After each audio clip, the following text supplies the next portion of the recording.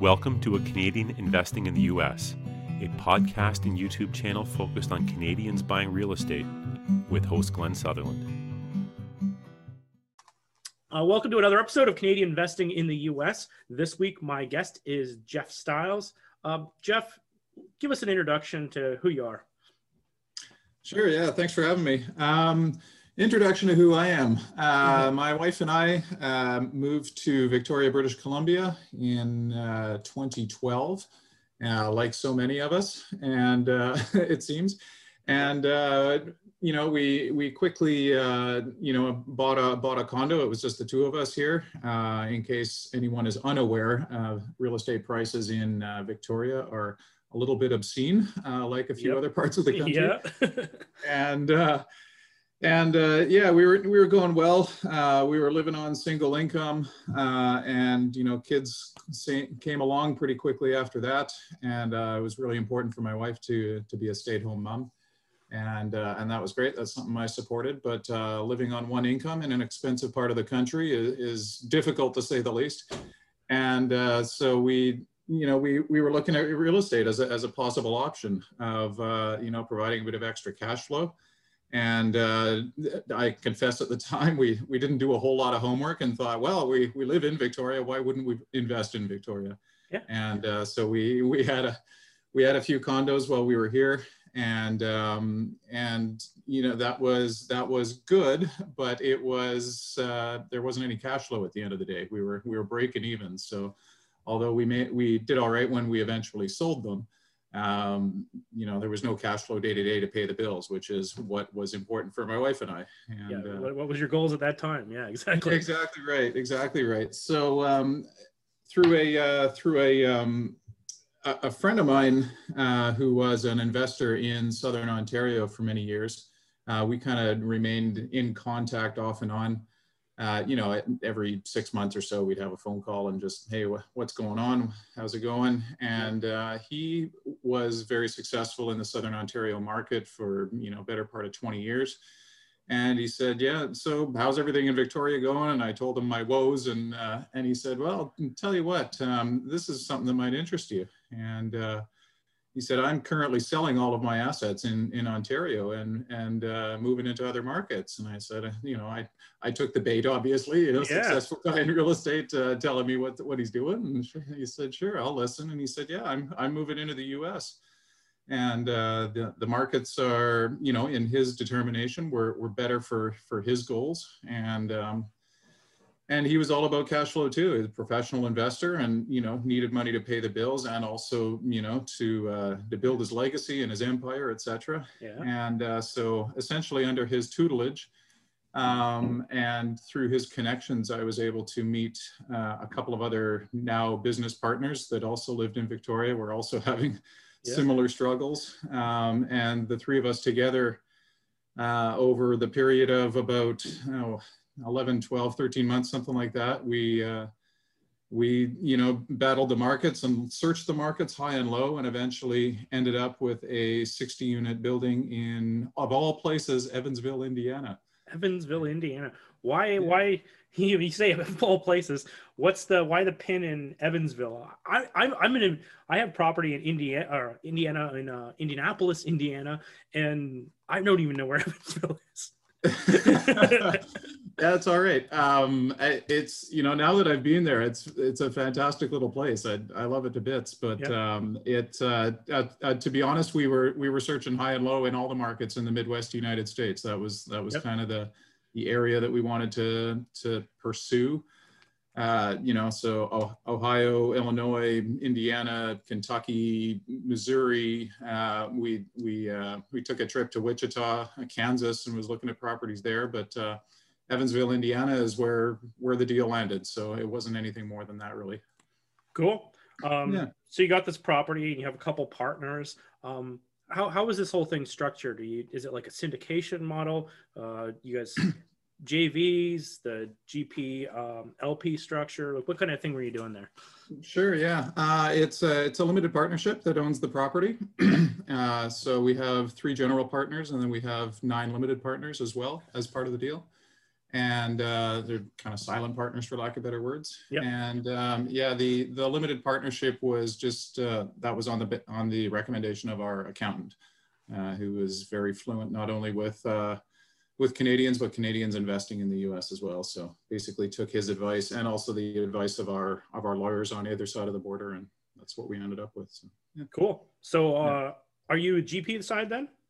I am, yes. Yeah. Okay. Well, GP and LP, actually. I know I have shares in the company as well, but or in the partnership. Yeah. Which I actually admire that sort of style the best. Like that's when I'm looking for someone. I like someone who's putting some skin in the game too, right? Ideally, right?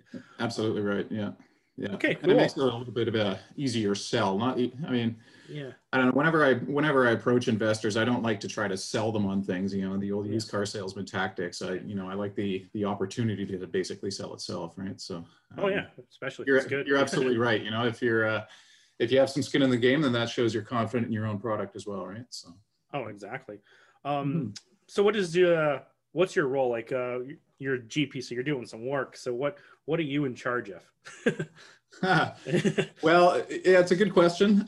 Initially, it was, I guess a little bit of backstory. You know, my partners and I were all new to this was a new thing for us in many different perspectives. We were new to multifamily. We were new to the U.S. We were new to property management, I guess, on a bigger scale rather than tenants in one suite kind of thing. And so there was a lot of new things. So in the beginning, it was just it was the three of us just trying to corral this beast that we had just acquired. I guess some details on the property, although I won't bore everyone to tears, is that it was a 100-year-old property. It had significant, deferred maintenance that we needed to tackle. When we purchased it, it had 25% economic occupancy. Ooh. And so I mean, we ended up having to put a few $100,000 of work into it just to kind of get it up to running.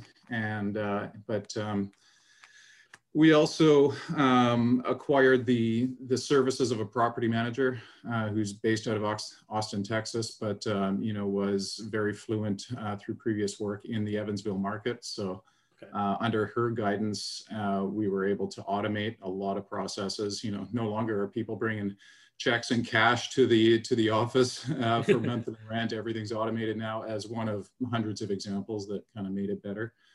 And a lot of our role over the majority of the 13 months that it took to kind of get up to occupancy of 90% was just overseeing projects and renovations and painting and plumbing repairs and AC units that seem to continually break down, and just the kind of the continual cycle that I think we as property managers and property owners just kind of take for granted. But it seemed like it was on an accelerated pace with this property just because there was a lot of stuff that just hadn't been done for so long. So. Oh yeah. And when you're buying something at 25% economic occupancy, you probably can't get a loan on that, can you? No, you can't. No. And that's a good point.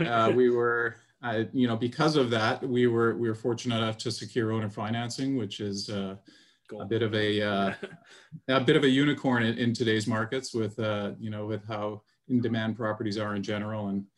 But we were able to do that, and it was an interest only deal for the first 2 years. So the previous owners also had to put some skin in the game as well, and have faith that we were going to pull it off, and we have. So that's great. So what is the business plan? You were saying you're fixing ACs, fixing a lot of stuff. What happens after that? Is there a refi? What's the whole plan for this project? Yeah, it's a good question. The initial plan, which I think we are planning to stick with overall, is long-term buy and hold. When we did all of our underwriting, it's once it is up and running, which it basically is now, it will be a good cash flowing property. And it's the hopes and dreams and ambitions are to just, treat it as a cash cow for as long as I can, and, refi it in time and get my initial money out, etc. But long-term buy and hold, essentially.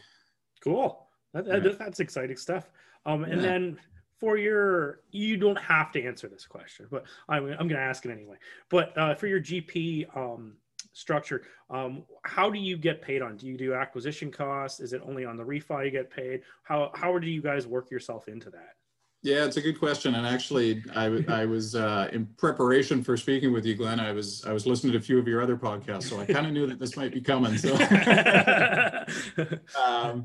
yeah, for us, it was it's important to have skin in the game, like I mentioned before, and part of that was, you know, the GPs are getting paid last. So essentially, we were withholding all of our payments until refi comes. Yeah. And until all of our other investors get paid out.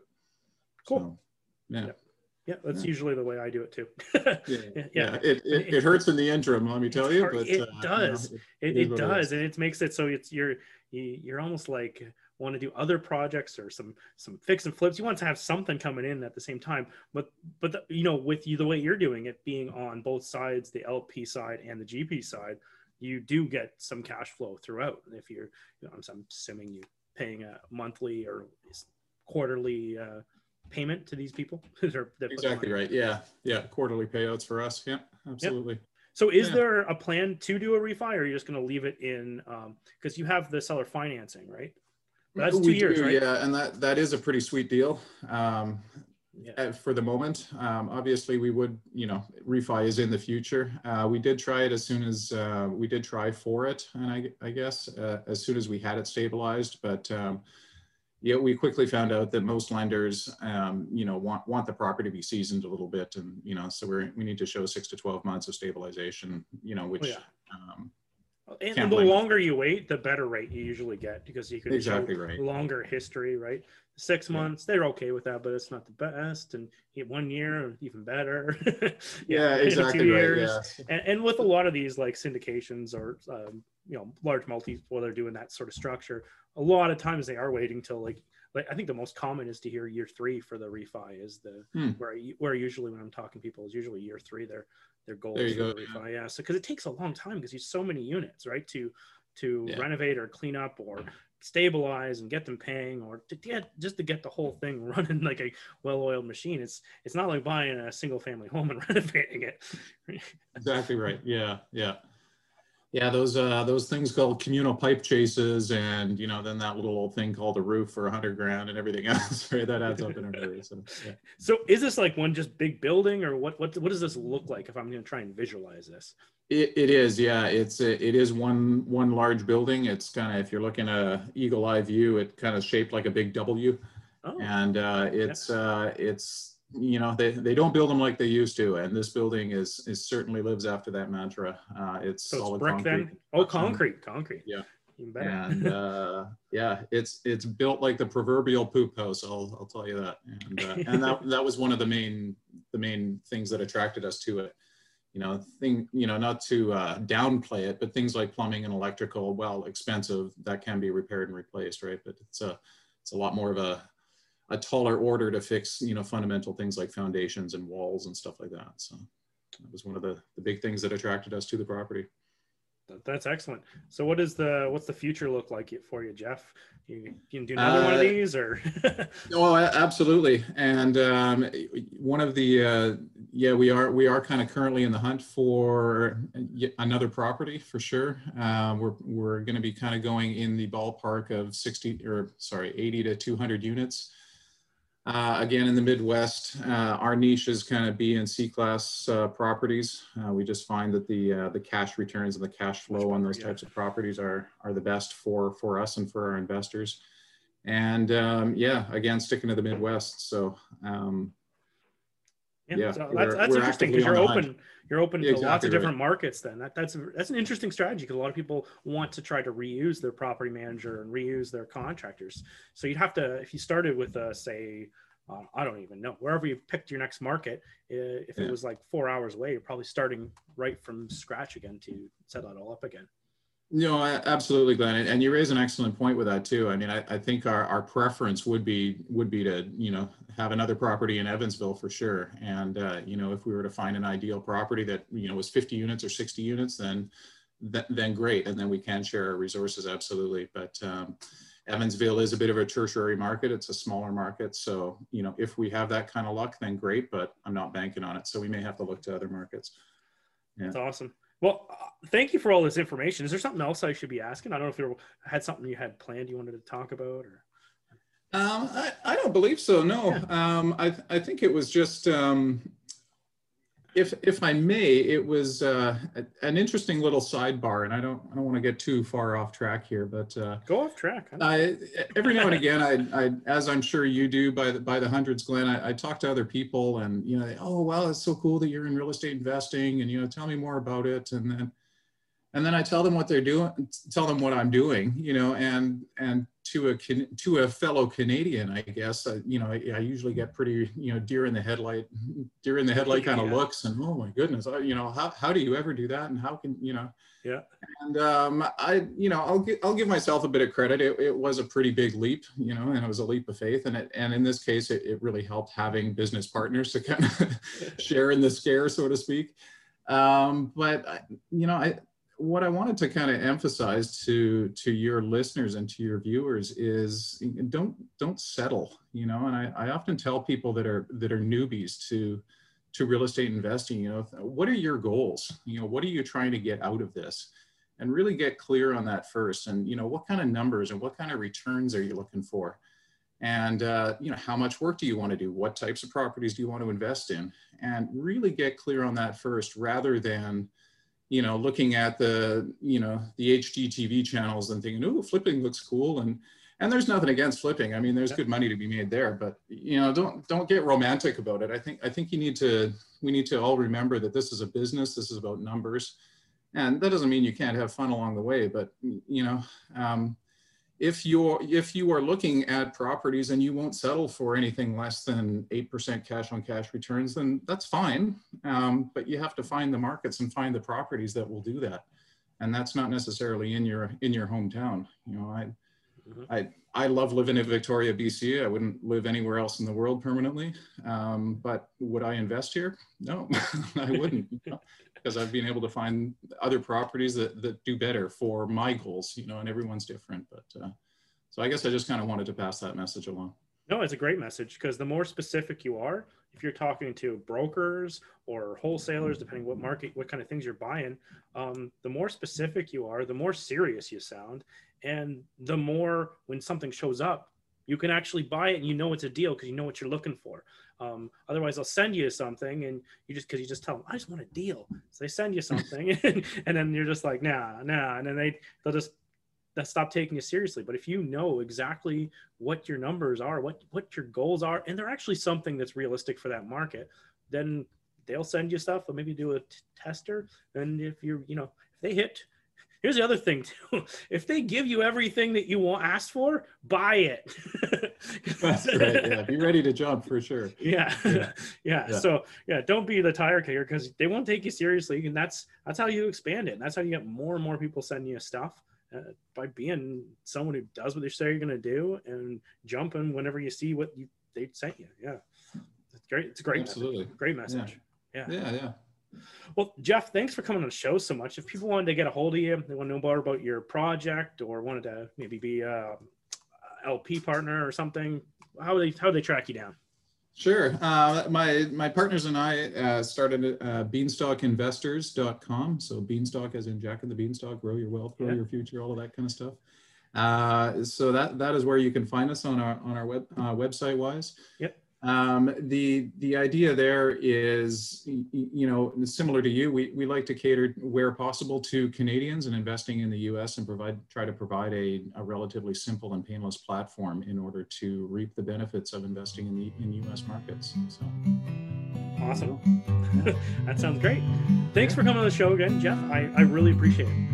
My pleasure, Glenn. All right. Take care, man.